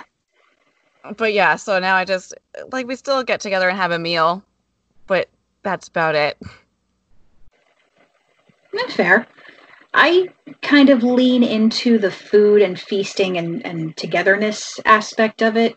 In years past, we've had friends over a couple of times. We've gone to see family for it once or twice. But usually I just make up a big dinner with all the trimmings at home, and that's kind of our thing. And then the next day I'm like, hey, it's Indigenous Peoples Day. Yeah, exactly. That's when I start yelling about holidays because, the hell with Columbus. Exactly. Yeah. 100%. Mm-hmm. And the giving thanks part of the holiday, I do to a point, because it's like, okay, the harvest season is winding down. And thank you for everything we've had. Hopefully we can make it through the winter okay, and here we go, buckle in. Yeah, I sort of have a similar sort of feeling about the season. It's just it's time to buckle down and bed down for the season and snuggle in. Yeah. It's time to hibernate. Yes. Oh, my favorite thing. I'm such a big hibernator in the winter. I'm a dog walker as my day job, so you'd think that I would like the outdoors in the winter. No. Oh my goodness, it's bad. Nope. Nothing like having 7 dogs and waiting for all of them to pee while it's, 8 degrees. Yeah. I spend about 5-6 hours a day outside, no matter the weather. Yikes. Goodness sakes. Yeah. Whew. So that brings us all the way around to December. What do you do for December? I do celebrate solstice, and recently I've been celebrating with a solstice fire and a solstice spiral with my immediate family, which is a newish thing in the past couple years. They don't experience it as any sort of big ritual or religious experience. It's just sort of like a fun outdoor thing for them. But I do build a spiral of evergreen branches in the backyard, and there's a little fire pit there, and there's music and just chatting, and then food after. But yeah, so I'm usually with my immediate family for the Christmas season, and so solstice is usually wrapped up in that. And it just seems like one of those holidays that I really don't want to celebrate alone. And so even if they're not going to experience it as like a witchy magical experience, it's still nice to have them there and participating. That sounds like a lot of fun. It really does. You actually talked about that on your podcast in the early days. You talked about doing a solstice spiral dance, or a little ritual for it with your family, and I just was like, oh, that sounds like so much fun. Yeah, like it's not a huge ritual or anything, so I think that's why it's easy for them to get on board with it. It really, we just walk the spiral in and out, and music and food. What's not to love? I know, right? Oh, that's fantastic. Do you celebrate Yule or Christmas, or do you just observe the solstice? I do celebrate Christmas, although not in the Christian sense. But my family still has a ton of traditions around the season because growing up, my family was very tradition oriented. Especially me and my sister, it seemed like if we did something extra fun or something funny happened that year, no matter what it was going to happen again the next year. So we grabbed onto traditions and held on tight. So around Christmas, we have like silly rules in our house. Like we can't look at the Christmas tree until after we've looked at our stockings. And kids have to be up before parents, although now there's not really kids in the house, so soon it'll be the next generation of kids have to be up before everybody else. And stockings first, and then big breakfast afterwards, and presents, and sort of the regular Christmassy activities after that. But it's full of those silly rules that nobody else except for our family observes. And yeah, so I guess that's where my love of tradition started, is because me and my sister really grabbed them tight. Aw, I think every family has like those really quirky personal traditions, if at no other time of year than around Christmas. Just because it's such a family-oriented holiday, and I know that it has, it is technically a religious holiday, but the way it has entered the public consciousness, there is a secular aspect to it now. Mm-hmm. Just because it's it's part of everything we see. And I know that in the US, at least, it's because there's a Christian majority in, media and advertising. And that's just sort of like the default for anyone who's talking about stuff. It's Christmas. And God forbid you ask someone to say a holiday sale. You would think that you had stabbed somebody. It's terrible. but yeah, my family is the same. We used to do Midnight Madness at my grandmother's house when everyone was still around, and when we were all a lot younger and able to stay up until midnight. We would all go to the late service at the local Presbyterian church and then come back, and everyone would open their presents at the same time. It was I love that. It was madness, and that's hence the name. And then we would all, go to bed, wake up in the morning, play with our toys.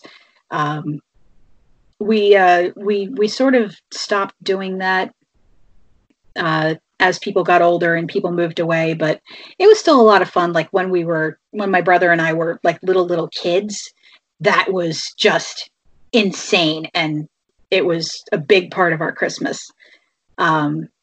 Nowadays, I have Christmas with the in-laws, and my in-laws, by the way, are fabulous, fabulous people. I absolutely adore them. I am probably like the luckiest bride in the world. My in-laws love me, and I love them too, and we get along great. That's amazing. I know. And even better, my mother-in-law is pagan.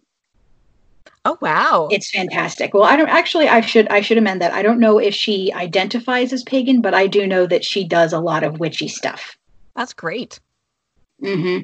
So, obviously, as we've seen, talking about Lunasa, they will have stuff go on at their house for various holidays when and if they can. And the big one for the family is Christmas. Everyone gets together, and there's a big Christmas breakfast, and they always have Stollen, that German pastry with the fruit inside and the powdered sugar on top. Oh, yeah. Mm-hmm. Yeah, it's good stuff. And then afterwards, there's presents, and then everyone kind of sits around, talks, watches TV, takes a nap, and then there's a Christmas dinner sort of late in the afternoon, and then everybody goes home. And it's a lot of fun. It's a nice sort of, togetherness type thing. That sounds like a really nice sort of homey, cozy, traditional Christmas. I like it. It is. It's nice. And they always play the same Lorena McKennitt album during the Christmas breakfast. I love that. Which is just so much fun. It's lovely. It's beautiful music. So it's very seasonally appropriate.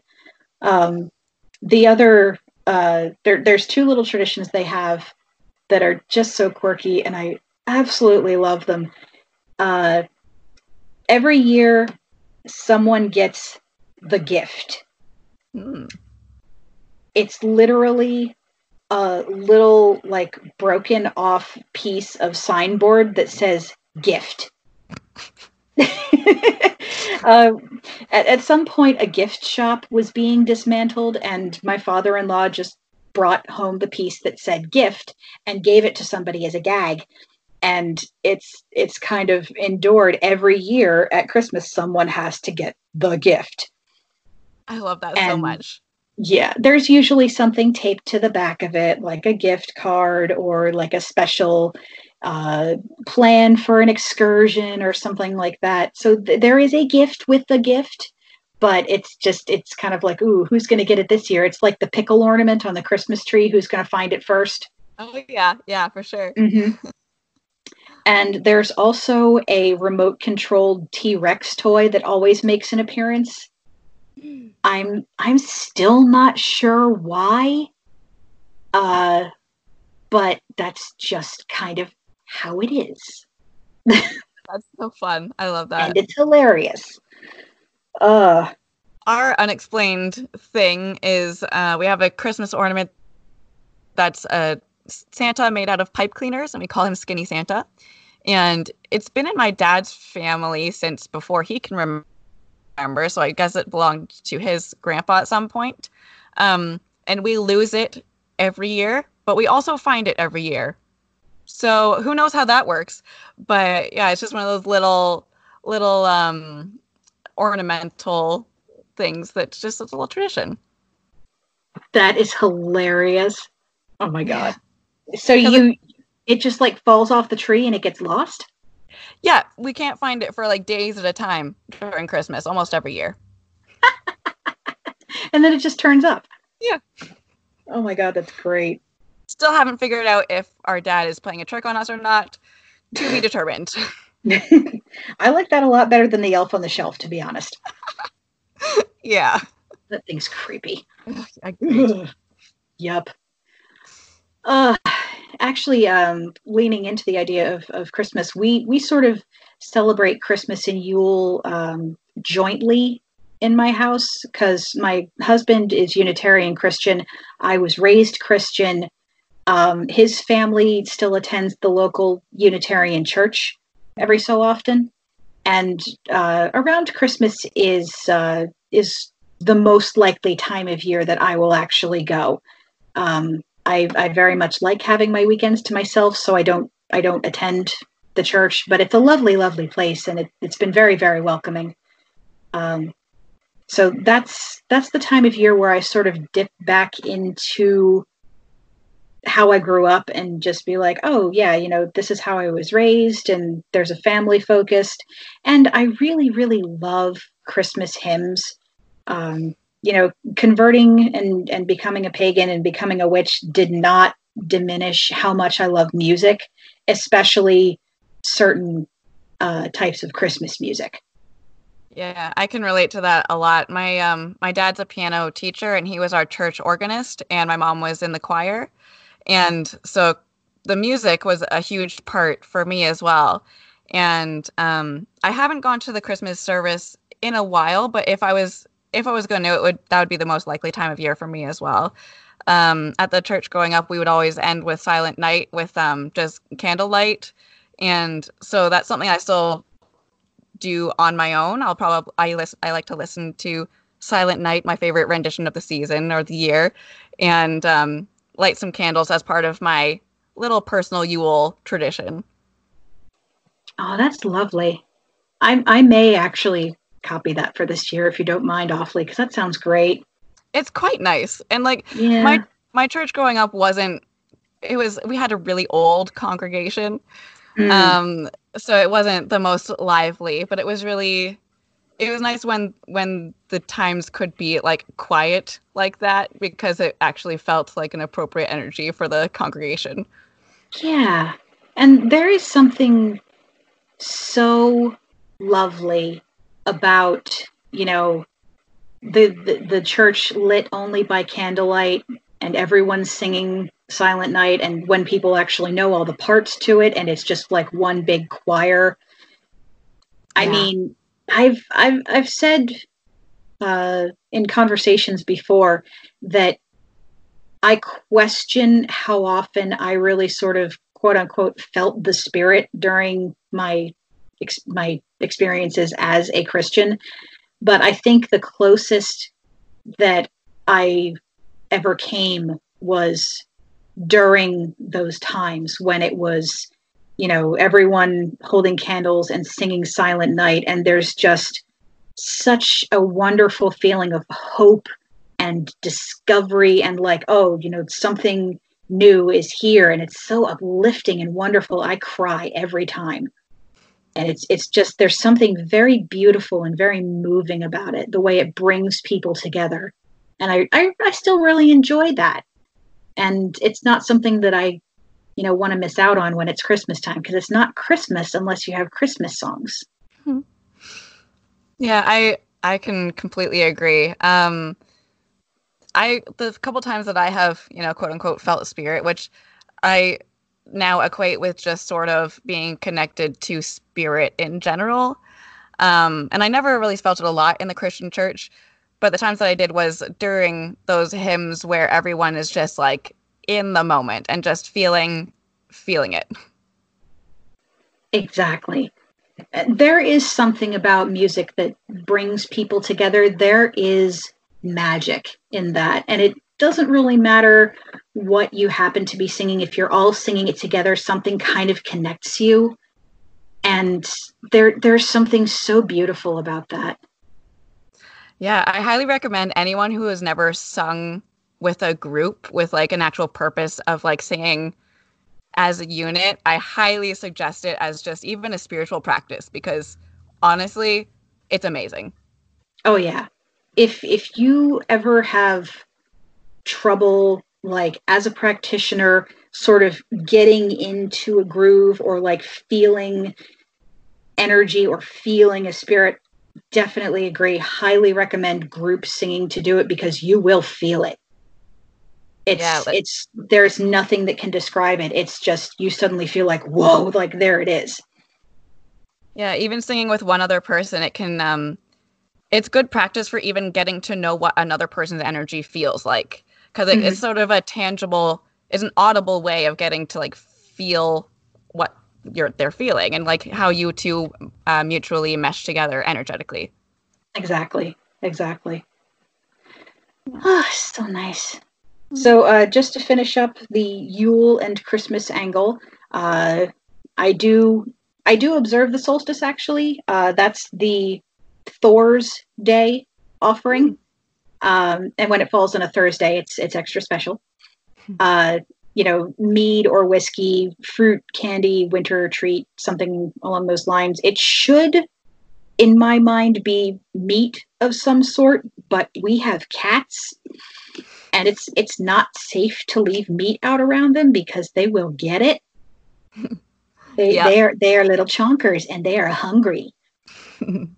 Because God knows I never feed them. That's why I'm so grateful to have a garden now is because I have a place to put offerings that aren't safe for Katie to get, but they can be just like left in the garden and it's fine. Yeah. I just have my altar like on top of a bookcase.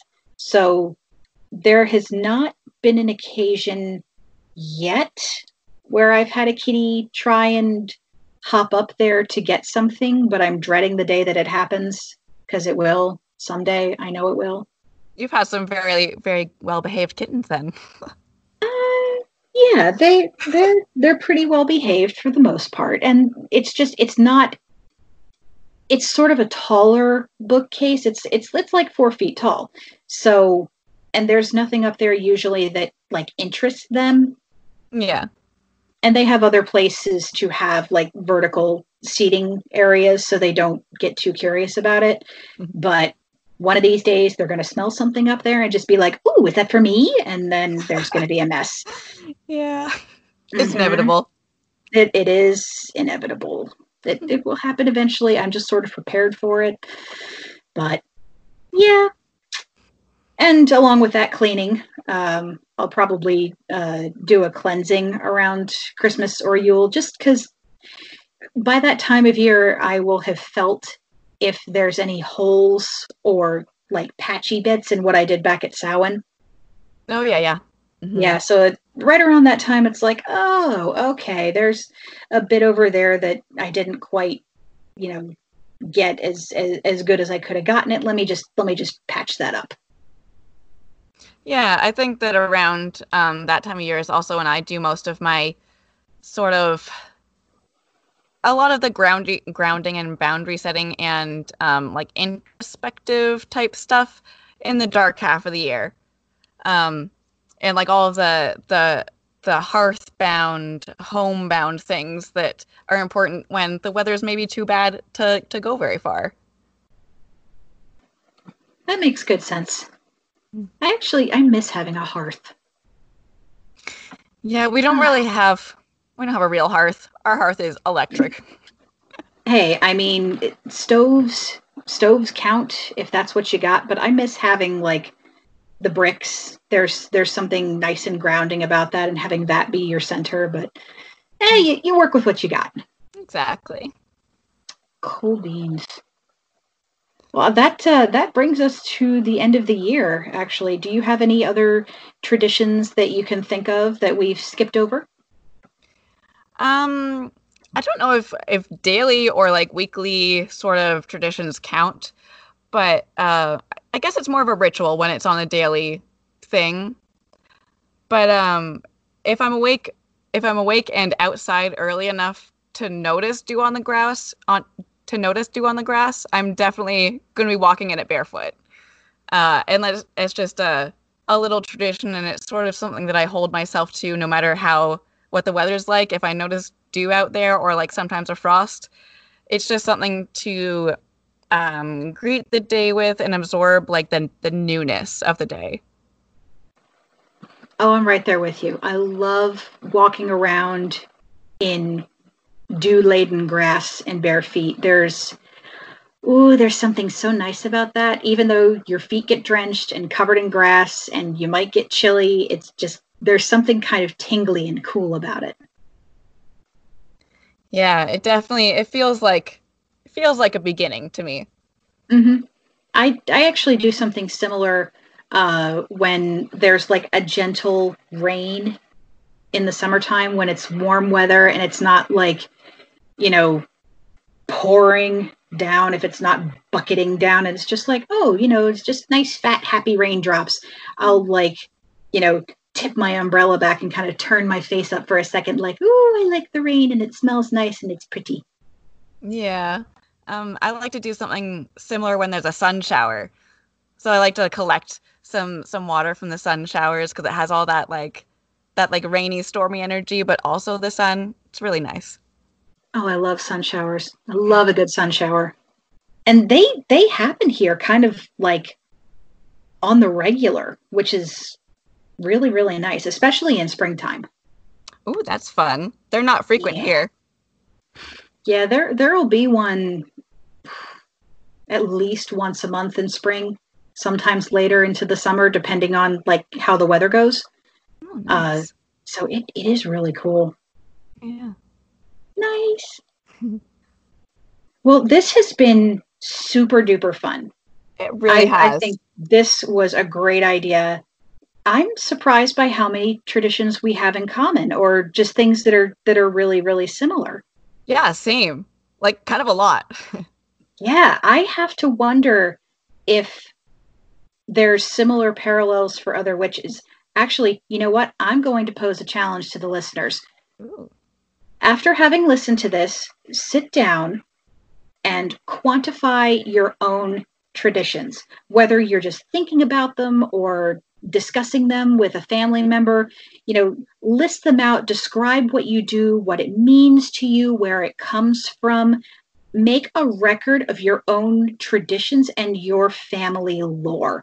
I think that would be a really neat addition to someone's craft, just to be like, this is what we do throughout the year, and this is where it comes from, and this is what it means. Just a neat sort of creative exercise. Family lore is one of my very favorite things to learn about. Like, tell me all of your quirky family stories, please. Oh my God, yes. Yes. Fabulous. That is something we should revisit in the future, is family lore. Mm-hmm. That would be fun. Well, Kai, thank you so much for coming and doing this with me. This has been amazing, and I definitely urge everyone listening to go and check out Witchcraft for the Restless if you haven't. Kai, why don't you tell the people where they can find you? Awesome. It has been such a pleasure being here, and you can find me at The Restless Witch on most things, Instagram and Tumblr, and on Twitter, I'm restless_witch because my name was already taken. And you can find my Etsy shop at The Restless Witch as well. I've just started making hand-rolled beeswax candles, and I'm kind of really excited about how they're turning out. So if you want to check those out, I urge you to do so. Fantastic. We are so doing this again. But until then, I'm Brina Guerin, your host, reminding you to stay safe, wash your hands, and always practice safe hex. Hex Positive is a proud member of the Nerd and Tie Podcast Network. Check out everything they have to offer, including our sibling podcast, BS Free Witchcraft, over at nerdandtie.com. Intro and outro music by Kevin MacLeod. For all the latest updates, follow at Hex_podcast on Twitter. You can also follow me at Brina Guerin on Twitter and Instagram. For more information on my books, you can check out my WordPress and my Amazon author page. And if you'd like to support the show, please visit patreon.com/Brina Guerin. Stay safe, wash your hands, and remember, always practice safe hex.